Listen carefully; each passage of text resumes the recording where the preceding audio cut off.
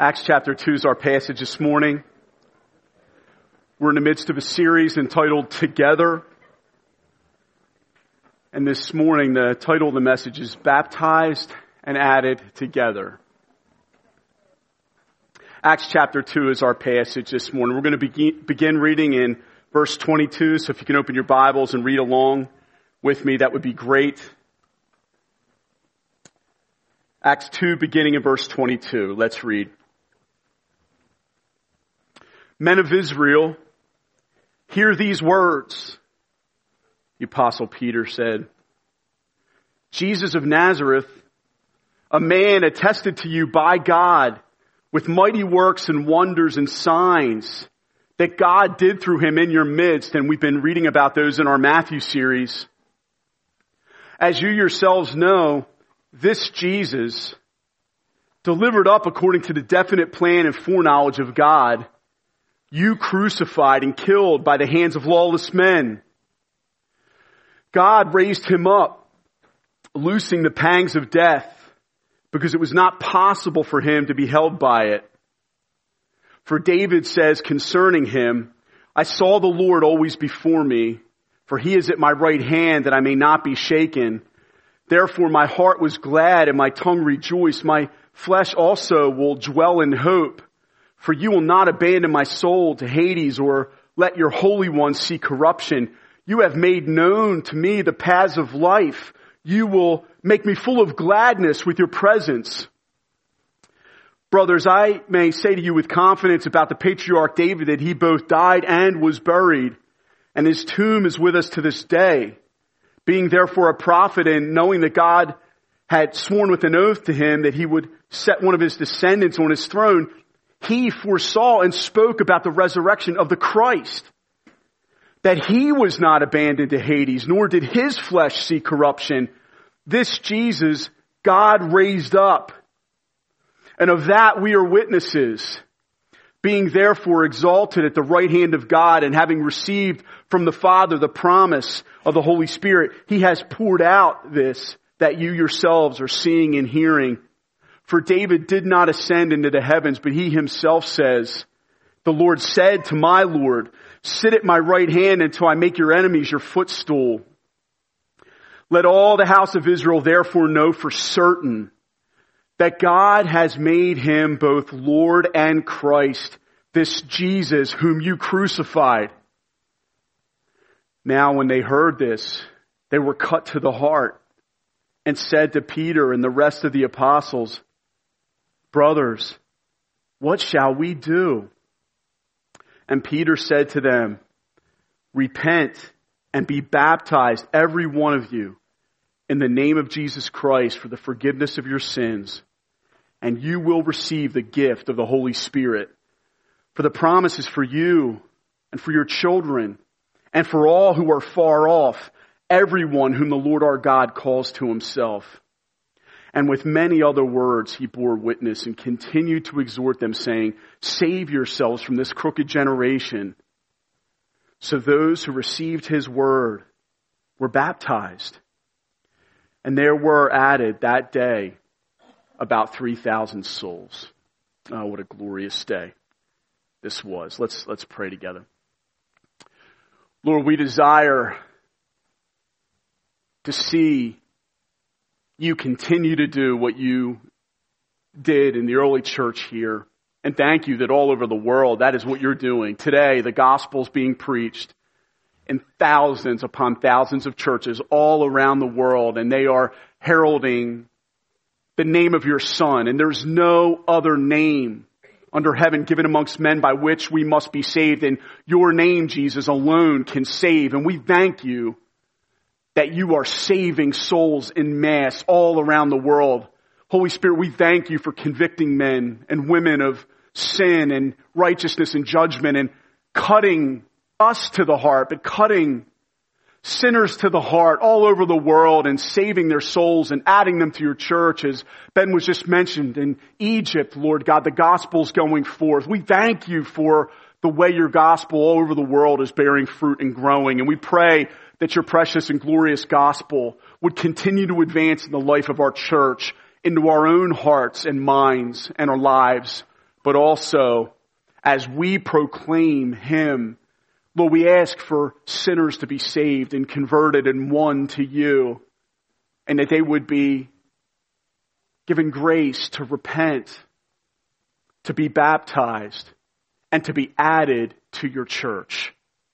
We ask all these things in Jesus' name. Amen. Amen. It is so good to see you this morning, church. So excited to dip into this series again over the summer that we've entered into, entitled Together. We looked last week at the early church gathered together in Acts 1, and they were all in one accord. And we see that Jesus said to them to wait in Jerusalem until the power of the Holy Spirit would be poured out upon them, and they would be clothed with power from on high and empowered to be His witnesses. And here we see the evidence of that empowerment. We see Peter, who formerly shrunk back and denied Jesus 3 times, boldly in the power of the Holy Spirit proclaiming Christ at the risk of his life here in Jerusalem. Christ is being exalted. He's being proclaimed and He's being enjoyed here in Acts chapter 2 as people are being saved and baptized and added to His church. We see that at the center of and at the heart of the preaching is the message of Jesus Christ, that He died on the cross for sinners and He rose from the grave. This message of the death, the crucifixion of Jesus Christ, the substitutionary atonement, and also the resurrection of Christ from the dead represents really the central focus of this message. And we must always ever remain Christ-centered together in our fellowship and in our worship and in our preaching here as a local church. And you have our pledge and commitment to do just that. The power of God through the gospel was unleashed and souls were being saved. The Holy Spirit was on the move, cutting sinners to the heart, as we see in verse 37. When they heard the glorious gospel, they were cut to the heart, the Word of God says. And that's what the Holy Spirit does. That's what He goes on the move doing all around the world. With regards to lost sinners, He is convicting them of sin and helping them to see their need for a Savior and urging them to turn to Christ in repentance and faith. And the Holy Spirit moved and worked, and He did, in fact, convict. And this glorious question arises out from the heart of the hearers here on the day of Pentecost.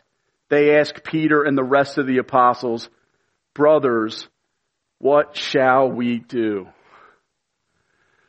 There's this heart here to do whatever it takes to respond to this message that we ourselves crucified and killed the Christ. You see here in verse 23 where Peter calls them out and says, "This Jesus delivered up according to the definite plan and foreknowledge of God." We see that God's sovereignty and plan and purpose is the reason for the cross. God loved us and sent His Son to die for us, but we also see that there's another will at work that brought about the crucifixion of the Son of God, and it's our sin. And we see here, He says to them, "You crucified Him and you killed Jesus by the hands of lawless men." He repeats it again in verse 36. He drives the stake home into their hearts when He says, "Let all the house of Israel therefore know for certain that God has made Him both Lord and Christ, this Jesus whom you crucified."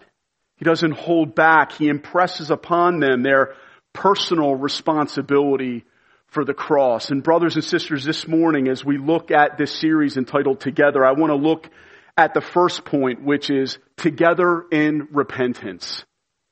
Together in repentance. This question arises, brothers, what shall we do? And it arises out of the point that the Holy Spirit convicts them that what Peter actually says here is true. You crucified the Son of God. We can think that we weren't physically present there, so that we weren't responsible for this in the same way as the sinners who actually put the nails in Jesus' hands. But brothers and sisters, I love the glorious hymn that heralds the truth. It was my sin that held him there until it was accomplished. It's so true. Christ died for our sins. Christ died for your sins on the cross. And it was indeed your sins and mine that held him up there on the cross, screaming in agony, being forsaken by his Father. Brothers and sisters, that's real. And I want to ask you, when is the last time that you have owned your personal responsibility for the cross and the crucifixion of Christ?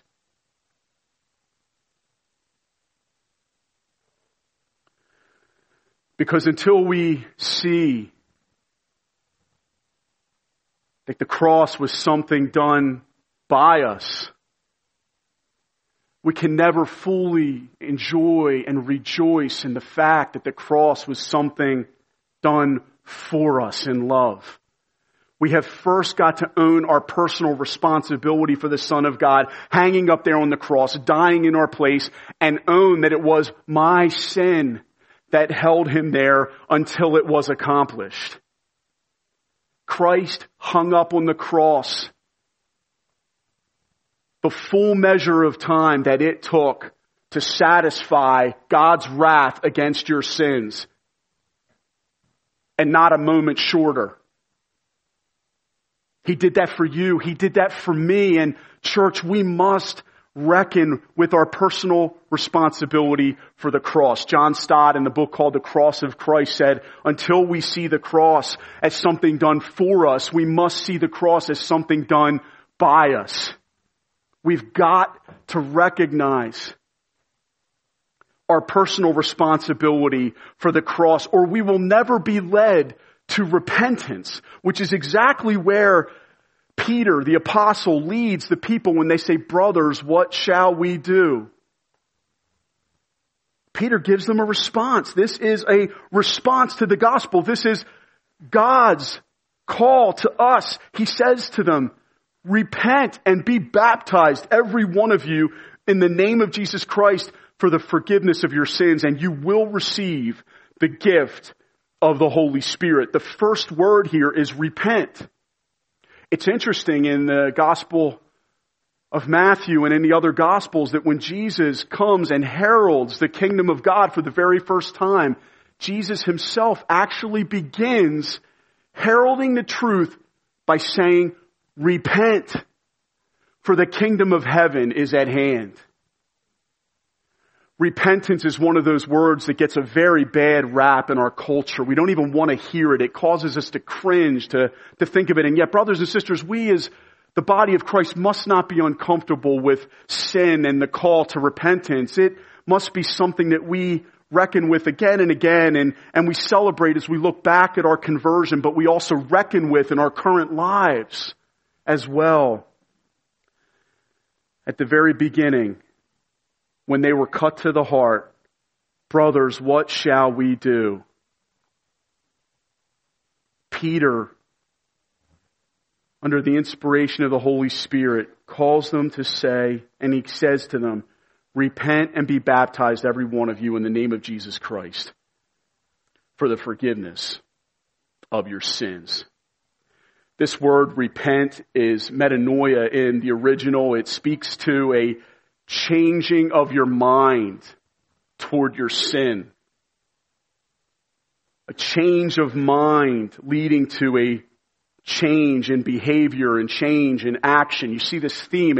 Repentance is change. It first begins in your mind.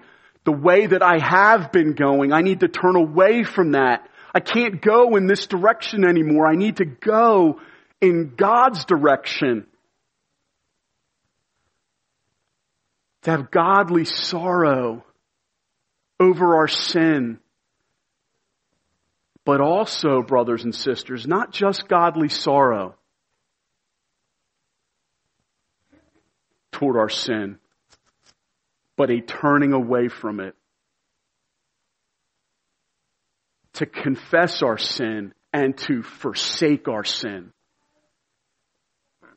Both of these things are involved in repentance. And I've got to reckon with this truth in my own soul. We've talked about this many times before, but it is not enough simply to say, Jesus is my Savior. I believe in Him. The question is Jesus also my Lord? Have I bowed my knee to Him? Am I following Him? Have I confessed my sin to Him? Have I also turned away from my sins in repentance? The evidence of repentance, brothers and sisters, is a transformed life. Every one of us in here, if you call yourself a Christian, you should be able to look in your life, and I should be able to look in mine. And we should be able to say, I am a different person because Christ has saved me. And I wonder, can you do that? Brothers and sisters, it's important to remember that none of us are born Christians. It's important, especially for younger people who have grown up in the church. You can almost be tempted to not see any dividing line. You've kind of always been here. You've always been in this church body. And so you could be tempted to think that you've always loved Jesus. You've always grown up in the church and that there was never any real need for repentance. My friend, please, let me urge upon you this call of response to the gospel that Peter urged on these first believers that were added to the church that day when they heard the message about Jesus Christ dying on the cross for their sins and rising from the dead. They said, brothers, what shall we do? And I want to ask you, is that your heart? What shall I do with this message about God sending His Son to die on the cross for my sins that I'm responsible for?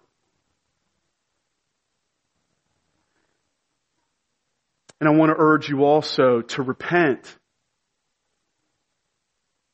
There is no salvation without repentance. Repentance and faith go together.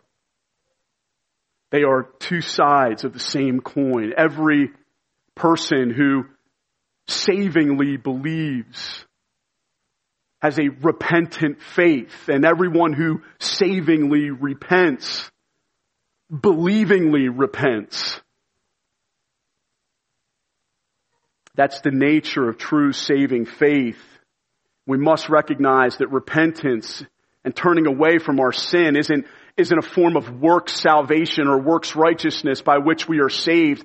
It is a response, a grace-empowered response to the gospel that whenever someone's truly born again, they ask the question, what shall we do? They hear from the Holy Spirit, repent and be baptized, every one of you in the name of Jesus Christ for the forgiveness of your sins.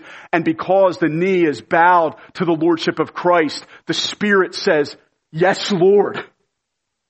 I am turning away from that old life.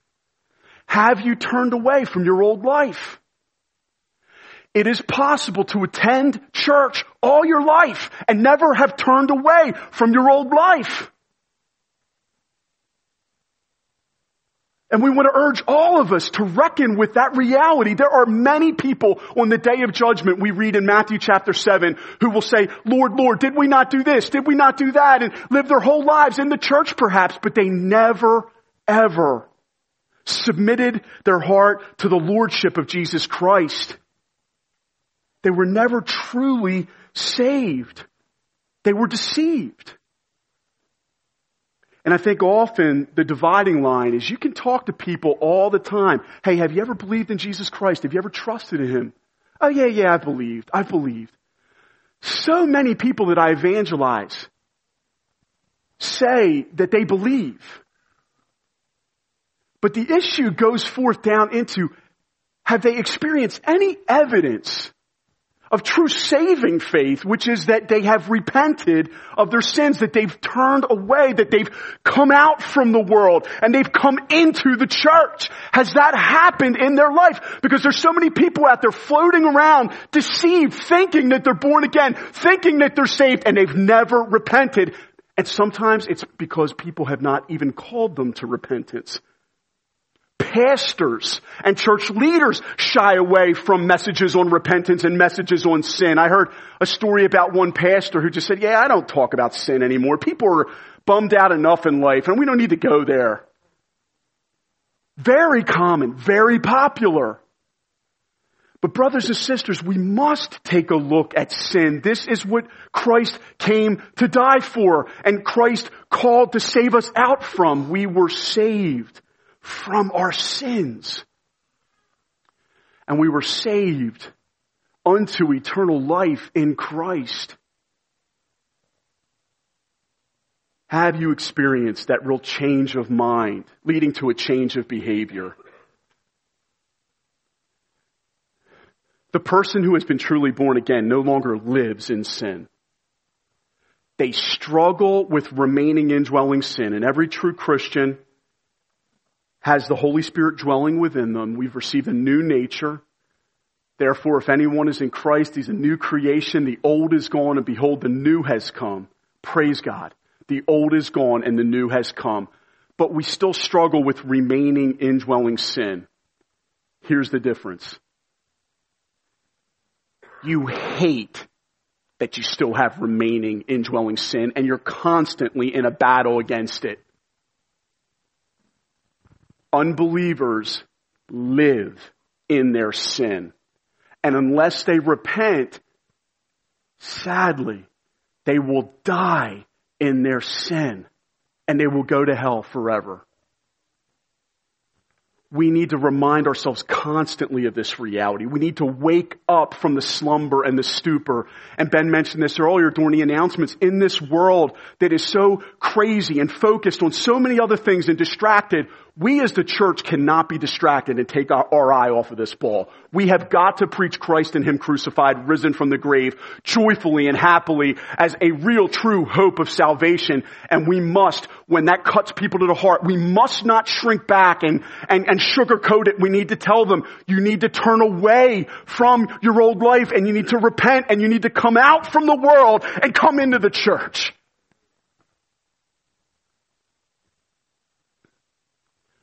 We are saved by grace alone, through faith in Christ alone. But brothers and sisters, true saving faith is always a repentant faith.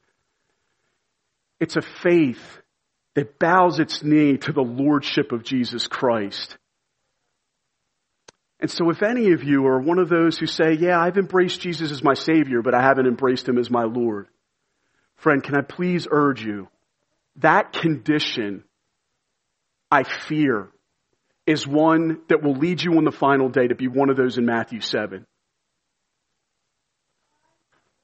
You have not yet turned away from your old life. We've got to turn away from our old life in order to be saved. We've got to come out from this crooked generation. We've got to come out together from this crooked generation and follow Jesus Christ and repent and be baptized. And when we do, it evidences the fact that we truly have been born again by the grace of God. And brothers and sisters, this is what happens immediately when you're saved, that call to repent. But as Martin Luther said when he nailed the 95 Theses to the door at Wittenberg in December 31st, 1517, and ushered forth in the providence of God the Protestant Reformation, thesis number 1 said that the Christian life is meant to be a lifetime of repentance. Meaning, we don't take the mentality of, oh yeah, conversion, I did all that. I've been there, done that. Now I live my entire life for the world. I've got my hell insurance. I believed in Jesus. I repented all the way back then, 10, 15 years ago. But right now, my life is just lived. Yeah, I go to church. Yeah, I do that. And me and God are good. But God has no bearing on everyday life. The implications of the gospel have no grip on our heart because we are really living for this world, but we've got our hell insurance and we want the world too. That is not true saving Christianity. Christianity that is real is a Christianity where lifelong we are secure and resting in the grace of God, but we also are, like Martin Luther was saying, living a lifestyle of repentance. I can tell you this. Repent is always a relevant word in my life. It's not just a word of the past. It's a word for me right now. Brothers and sisters, it's a word for you too. Where right now? Not just have you repented. I'm asking you, my brothers and sisters, where right now do you need to repent? We are all tested and tempted and tried, even as Jesus was throughout his entire life. We're all being tempted and enticed. As James 1 says, to be dragged away and enticed by our own evil desires. And brothers and sisters, year by year, I see it happen more and more. I see brothers and sisters who have been on the journey of following Christ for a very long time. They become weary in the journey and they start really starting to look elsewhere in terms of wanting to get satisfaction out of this life. And they let go of Christ. We have got to run this race all the way to the end. We've got to recognize that there are crossroads right now in my life as to whether or not am I going to follow Christ, or am I going to take off into the direction of the world? Am I going to move away from my faith?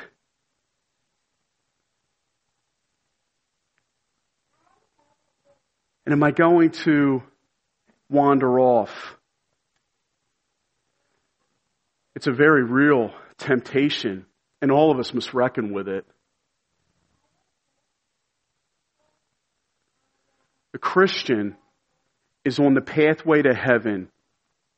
They are living, believing in Christ, resting in his grace, repenting of their sins, but we are constantly being bombarded with voices telling us to turn to the right and to the left. When I was thinking about this, I was reminded of Siri. Got sort of this love-hate relationship with Siri. Love being able to just type in an address and then just be able to drive. Isn't that a gift? It's awesome. Those of you who have that directional guide. And they've been advancing Siri, because if you don't like Siri's voice, like my wife downloaded who we call now affectionately in our family as Bradford. He's an English-speaking guy. He's got a nice British accent, mate.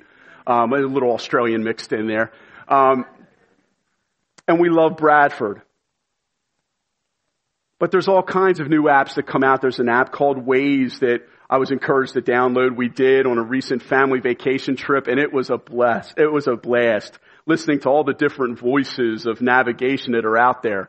There's actually a boy band voice. Every time it's like, turn right.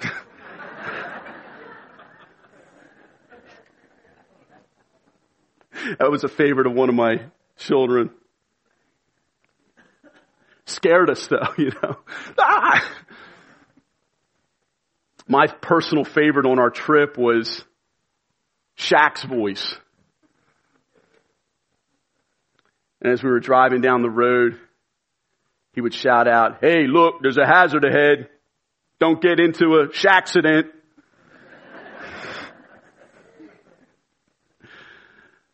And I loved it. I loved hearing his voice. He was guiding me along well, but there was this point in the journey where, if you ever had this happen, where you've actually, for whatever reason, Siri or Shaq have the wrong address, and that you actually have to go yet another 15, 20 miles down the road, but all of a sudden, for whatever reason, Shaq thinks he knows better than you, and he starts counseling you, and you're going straight, and you know where you need to go, you know your destination, and all of a sudden he's like, turn left. And you're like, no, I know where I'm going now. Turn left. You keep going down the next road. Turn left. And finally you're just like, oh my goodness, shut you off, because you keep trying to get me to turn left off of this road.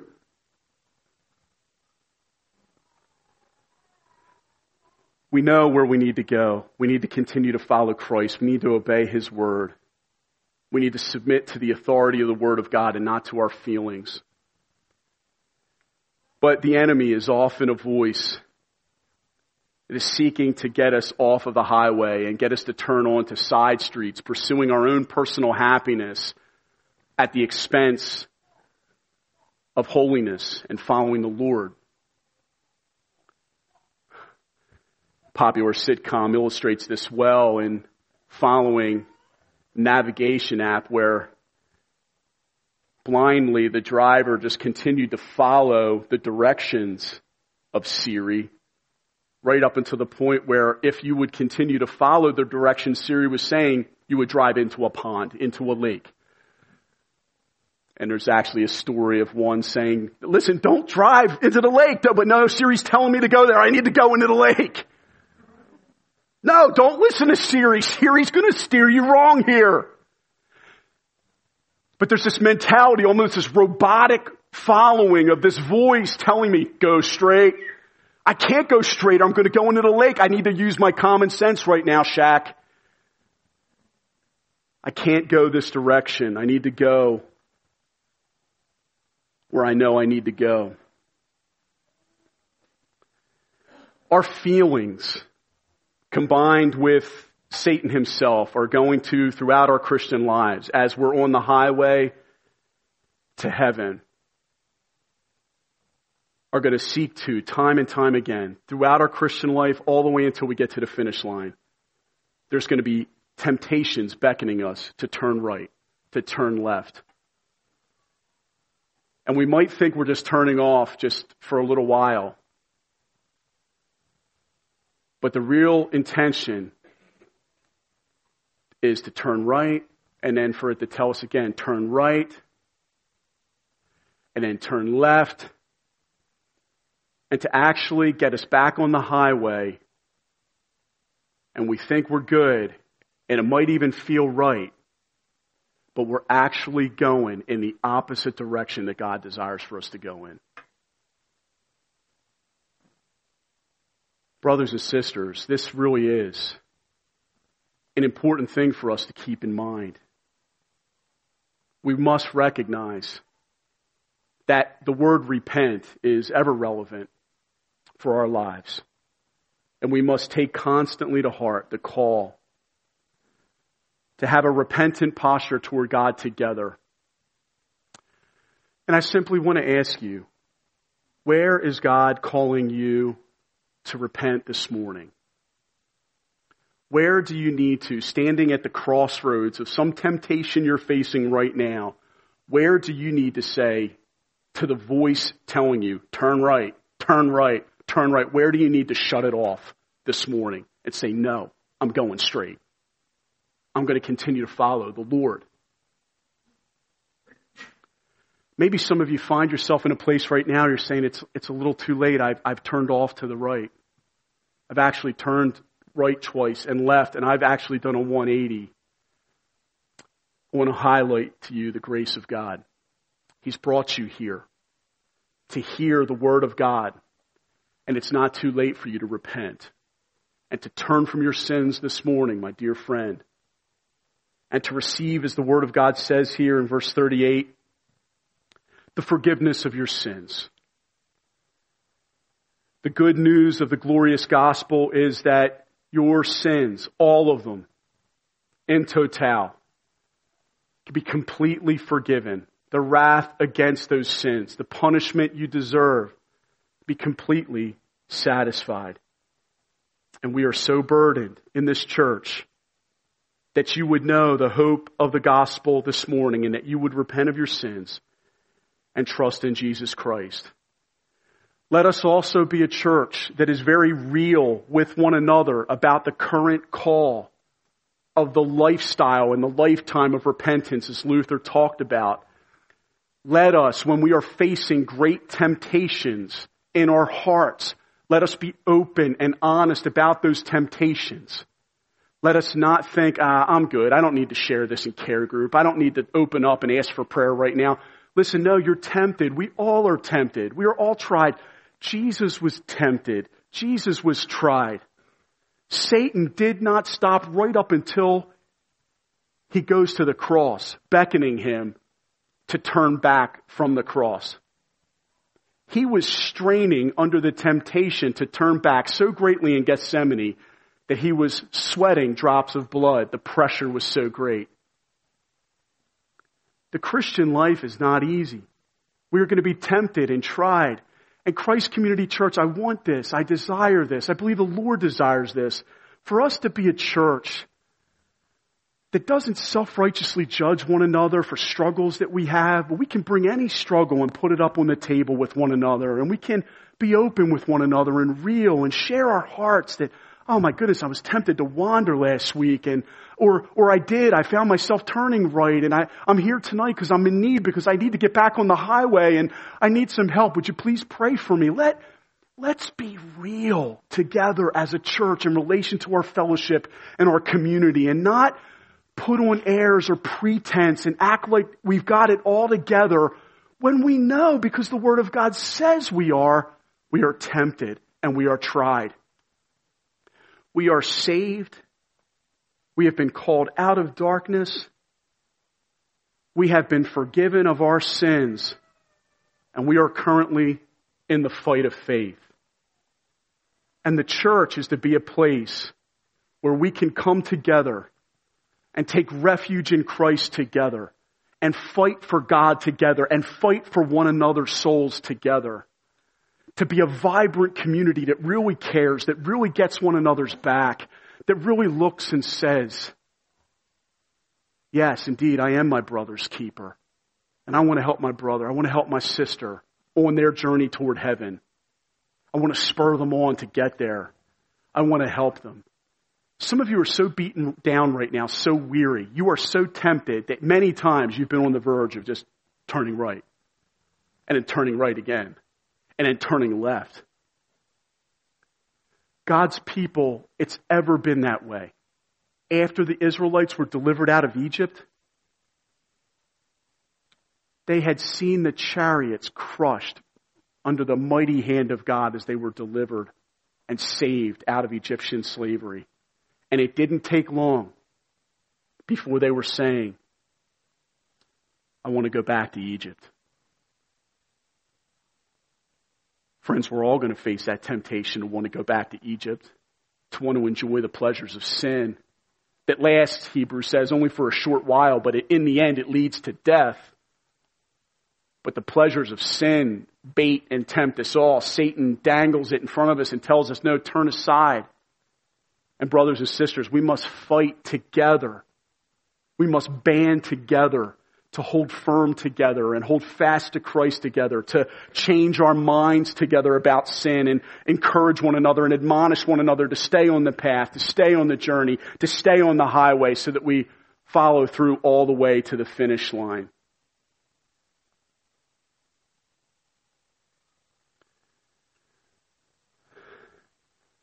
I want to encourage all of us to take such a mindset, to look out for each other in that way.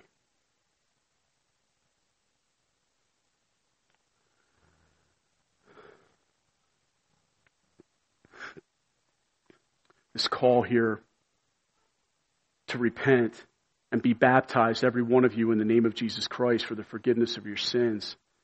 And you will receive the gift of the Holy Spirit as a call for us to come out from the world and to publicly make it known that we identify with Jesus Christ, as Ben mentioned earlier. Ben mentioned this. We want to encourage all of you. Baptism precedes the participation in the Lord's Supper. If you have not been baptized, and this is particularly relevant for us with those of us with children, we want to encourage you to encourage your children that the first step to take is baptism in the church. Preach the gospel to them, just like Peter preached the gospel in the book of Acts. Lead your child to repentance and faith in Jesus Christ, and then also repent and be baptized. We want to help our kids to really know what that means. We want them not to have a very confused mindset about what baptism is, and for them to really be able to measure up and say in their own hearts, I really want to be a true follower of Jesus Christ. I'm turning away from my old life and to follow Christ. When you have a child who understands that and really understands what they're doing, that's kind of what we want to do. We want to protect our kids from having a baptism experience that they didn't even really know what they were doing when they did it. We want them to really know what they are doing when they do it. And we as parents, we've got to watch this, because I think sometimes we can be sentimental when it comes to these things, or even fearful. I've had parents, they've wanted to baptize their kids just because they're scared because their kids haven't been baptized yet. And it's sort of like this overflow and this aftermath of sort of a Roman Catholicism superstition that if you don't get your kid baptized, they're not going to be saved. Listen, the good news is that we are saved by faith alone, in Christ alone, and not by baptism. Baptism symbolizes the salvation that takes place when we believe in Jesus Christ and repent and turn from our sins. So baptism doesn't save us, but baptism is very important, as Ben mentioned earlier. We want to encourage you, if you've not been water baptized as an adult, we'd encourage you to sign up. We'd love to see you celebrate your public identification with the Lord Jesus Christ, of coming out from the world, turning from your sins and saying, I am a follower of Jesus Christ. Whether you're 5 years old or 50 years old, it's glorious when someone says, oh, I just want to publicly identify with myself and with all of you together as a follower of the Lord Jesus Christ. That I have been united together with Christ through faith. I have repented of my sins. I was once dead in my sin, but now I'm alive in Christ Jesus. All because of His death and burial and resurrection from the dead. We want to encourage you. Some of you adults, you were maybe infant baptized. We want to encourage you to really pray about this. When you're an infant, you can't choose for yourself to be baptized. We believe that the scriptures teach believers' baptism, which means that if you haven't personally made the decision as either a child or an adult to be baptized, we want to really encourage you to pray about that and really just reckon with it. What we want you to do is if you decide not to, let it not be because it's just an inconvenience or it's just a little embarrassing to you or just some less noble reason. We want you to be rooted in the scriptures on the decision, and we want you to make your decision based off of the authority of the Word of God and not based off of just, I don't know. It's got to be deeper than just, I don't know if I feel like it. We have to be driven by convictions according to the Word of God. We've got to submit our hearts and be excited to publicly identify ourselves with the Lord Jesus Christ if we haven't. With my one child right now, my one daughter, Evelyn, she's been asking for a couple years now about baptism. And one of the things I love is that Ben interviews my children when it's time for them and they really want to be baptized. And Ben just takes time to draw them out about their profession of faith to make sure that their profession of faith is really not just a profession, but actually the possession of true saving faith and true repentance has taken place so that they really know what they're doing. And I'm so thankful, Ben, for you and for John and just having pastors in my life that can help me navigate this. And we want to do that with your kids. We want to be a blessing to them. We want to see them all saved. We want to see them baptized and following Jesus. But we've said to our daughter, Evelyn, we just told her, listen, sweetheart, we believe you're a Christian. And we do. We really believe that she's a born again Christian. But we want to make sure that her baptism is very meaningful to her so that when she's 35 and 40 years old, she can look back on it and be reminded of what God had done in her and take comfort and solace in the finished work of Jesus Christ and remember her baptism. Your baptism is meant to be something that you remember lifelong, that you went into the waters of baptism and you publicly identified with your Lord and Savior Jesus Christ, who was crucified for your sins and died and was buried and was raised to new life up from the dead. And your immersion in those baptism waters symbolizes your union with Christ together by faith and into the body of Christ. And brothers and sisters, it's meant to help bring you peace even later on in life and remind you of the assurance of your salvation. And so we really long to see baptism as an ordinance that is cherished in our church. that we would be baptized together, that the baptism celebrations in our church would be like church parties where we celebrate what God has done. And we've been talking about that as an eldership, just how we can publicly profile our baptisms, where we can celebrate and party together as a church when people are getting saved and added to the church and baptized. We want to make it the celebration that it is.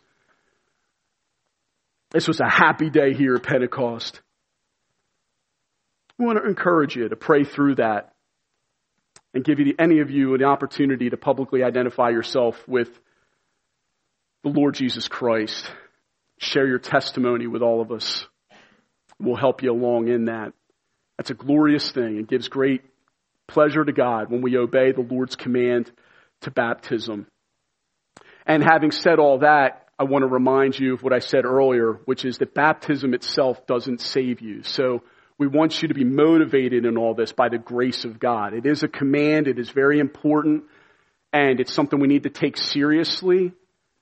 But it's also something that we must remind ourselves when we come to this and reckon with it, that we are saved by grace alone, through faith in Christ alone, and not by anything that we do. It's all because of what Christ has done on the cross that we are born again and saved. And the reason I tell you this is because there are those who heretically believe that baptism, water baptism, is necessary for salvation. There's a church right in this area right here that believes that. And when they come and they seek to tell you the gospel, they will tell you that you need to be baptized in their church or you are not going to heaven. That's heresy. One is saved from the wrath to come when they repent of their sins and believe in Jesus Christ for the forgiveness of their sins. And baptism symbolizes that reality. So we cherish the symbol and we celebrate what it symbolizes. But we are saved by grace alone, through faith in Christ alone. And may we never forget that. May we never turn aside from sola fide, sola gratia, sola Christus. We are saved by Christ alone. And let us not forget that. That is vital.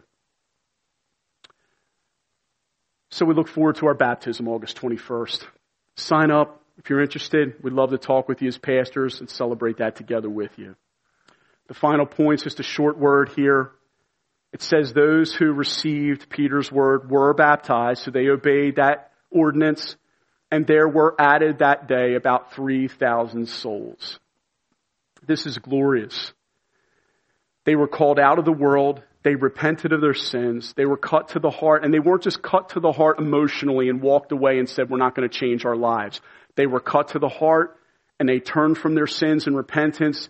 They were baptized, which symbolized their saving faith in Christ and their union together with Christ.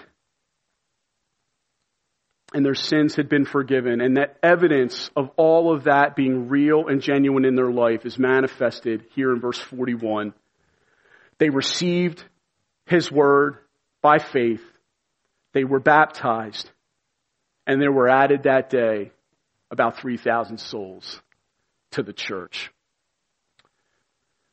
Brothers and sisters, the Christian life is not meant to be a life where the church is kept on the periphery of our lives, where we dip our feet in every once in a while to cool ourselves off from the heat of this dry and weary land where there is no water, and just continue to go along our merry way. The church is meant to be where we are added, where we are joined together as the body of Christ in a close, interdependent relationship where we don't have a heart attitude of, I don't need you, as the illustration the body of Christ talks about, but rather instead, we are a counterculture where we recognize, I have need of you. I have need of every one of you here. And you all, and I wish to say this personally, you all are vital to my perseverance in the faith all the way to heaven. You all are vital to my wife Shannon's perseverance all the way to heaven, and to my children's perseverance in the faith all the way to heaven. Oh, what good it can be when you are listening to Shaq tell you turn right, turn right, turn right, and instead you've got people all around you in the front seat and back seat saying, no, CB, don't turn off to the right, keep going straight. I know where we're going. Listen, don't listen to that. Shut it off. Shut that voice off. Shut it. No, he's telling you to go the wrong way. Go straight. Don't drive into the lake, CB. No, you're tempted there. I understand. I'm tempted as well. No, let's go straight together. Let's continue to band together. Let's encourage one another daily as long as it's called today, Hebrews 10 says, so that we will not be hardened by the deceitfulness of sin, so we will continue to spur one another on to love and good deeds. Brothers and sisters in Christ, let's take seriously the call in Scripture here in Acts 2 on the day of Pentecost to be added to the church, to be joined in vital union together with the body of Christ, and to not have a mindset like we said last week of what church do I attend, but what church am I joining? What church am I building? What church am I going to be a vital part of and a vital presence in? What church am I going to use my gifts in to build up the body? What church am I going to say, I'm going to help these brothers and sisters along with myself on our journey toward heaven together? And we take church and being added to the church seriously. We're going to have a new members class coming up this fall. I want to encourage those of you who've been around for a while, long-time attenders, and you've kind of been putting your feet into the church, but you haven't yet dived in as a member. I want to encourage you. We believe that church membership is an important principle. We believe that being joined together and identifying and allowing your pastors to know that we want to be cared for underneath of this pastoral care, and for us as pastors to know who we're caring for. It's vital for us to know these things, and we want to encourage you to look and say, you know what? I felt the water long enough. I'm diving in. And let's dive in together. Let's swim in the pool together. Let's enjoy the refreshing waters of fellowship in the life of our local church here together. Let us continue to help each other in the lifestyle and lifetime of repentance. Let us be baptized together. And let us also be added together, brothers and sisters in Christ. Remembering our precious Lord and Savior, who loved us and gave himself for our sins on the cross. Let us pray. God, I pray for anybody right now who's at the crossroads and they feel tempted to wander. God, I understand it. I feel it. I feel it regularly. I feel temptation all around my life. God, I pray that you would protect them and you would safeguard them. Lord, help it not be that they end up through a series of deceptions and wrong turns, end up actually going 180 degrees the opposite direction of what you desire for them to go. Lord, such is the deceitful nature of our hearts that we can actually be going in the opposite direction and think we're going in the right direction. God, open our eyes. Help us to repent of our sins and turn to Christ in repentance and in faith. Help us to really joyfully receive the forgiveness of sins. And help us this morning, Lord, for those children in our church who have not yet been water baptized, I pray that they would really go to you in prayer and seek your face. For those adults who haven't yet been water baptized, as a choice of their own to publicly identify with their Lord and Savior Jesus Christ, Lord, I pray that you would move on their hearts and help them to see the significance of that step and the grace that it is for their souls, and that they would be motivated to respond to your word. And Lord, that some would be baptized and share their testimony publicly with all of us so we can celebrate and party about it together. Lord, I also pray for all of us that we would be added in and truly added in. God, I've been a long-time member here at this church, but God, please help me even to re-up in my commitment to be all in with this group of brothers and sisters that you've called me together with. Help me, God, to not be slack in my devotion. Help me, Lord, to continue to run passionately this race alongside of them and do everything I can to help them on their journey along toward heaven. They are vital for my perseverance. And we all are vital for one another's perseverance. And we are all in a fight of faith. Help us, God, to take that seriously. And we love you, and we're so grateful because, Lord, none of this would even be possible had you not laid your life down on the cross and was crucified for our sins, buried, and raised to new life, Lord. We are so grateful for all that you've done, and we celebrate our salvation together. Strengthen all of us as a church body together. Galvanize us. Make us as one spirit together. Fighting together as one. Worshiping together as one. Celebrating your amazing grace in our lives together as one. And Lord, running this race together as one. All the way to heaven. So that we get to heaven and celebrate you forever together. I ask you for this in Jesus' name. Amen. Amen. Excellent. If any of you need prayer, would like to come and talk, would love to do that with you. Just want to let you know you're very loved, church. Very grateful for you. Thanks for your heart of love for God's Word. Have a great 4th of July.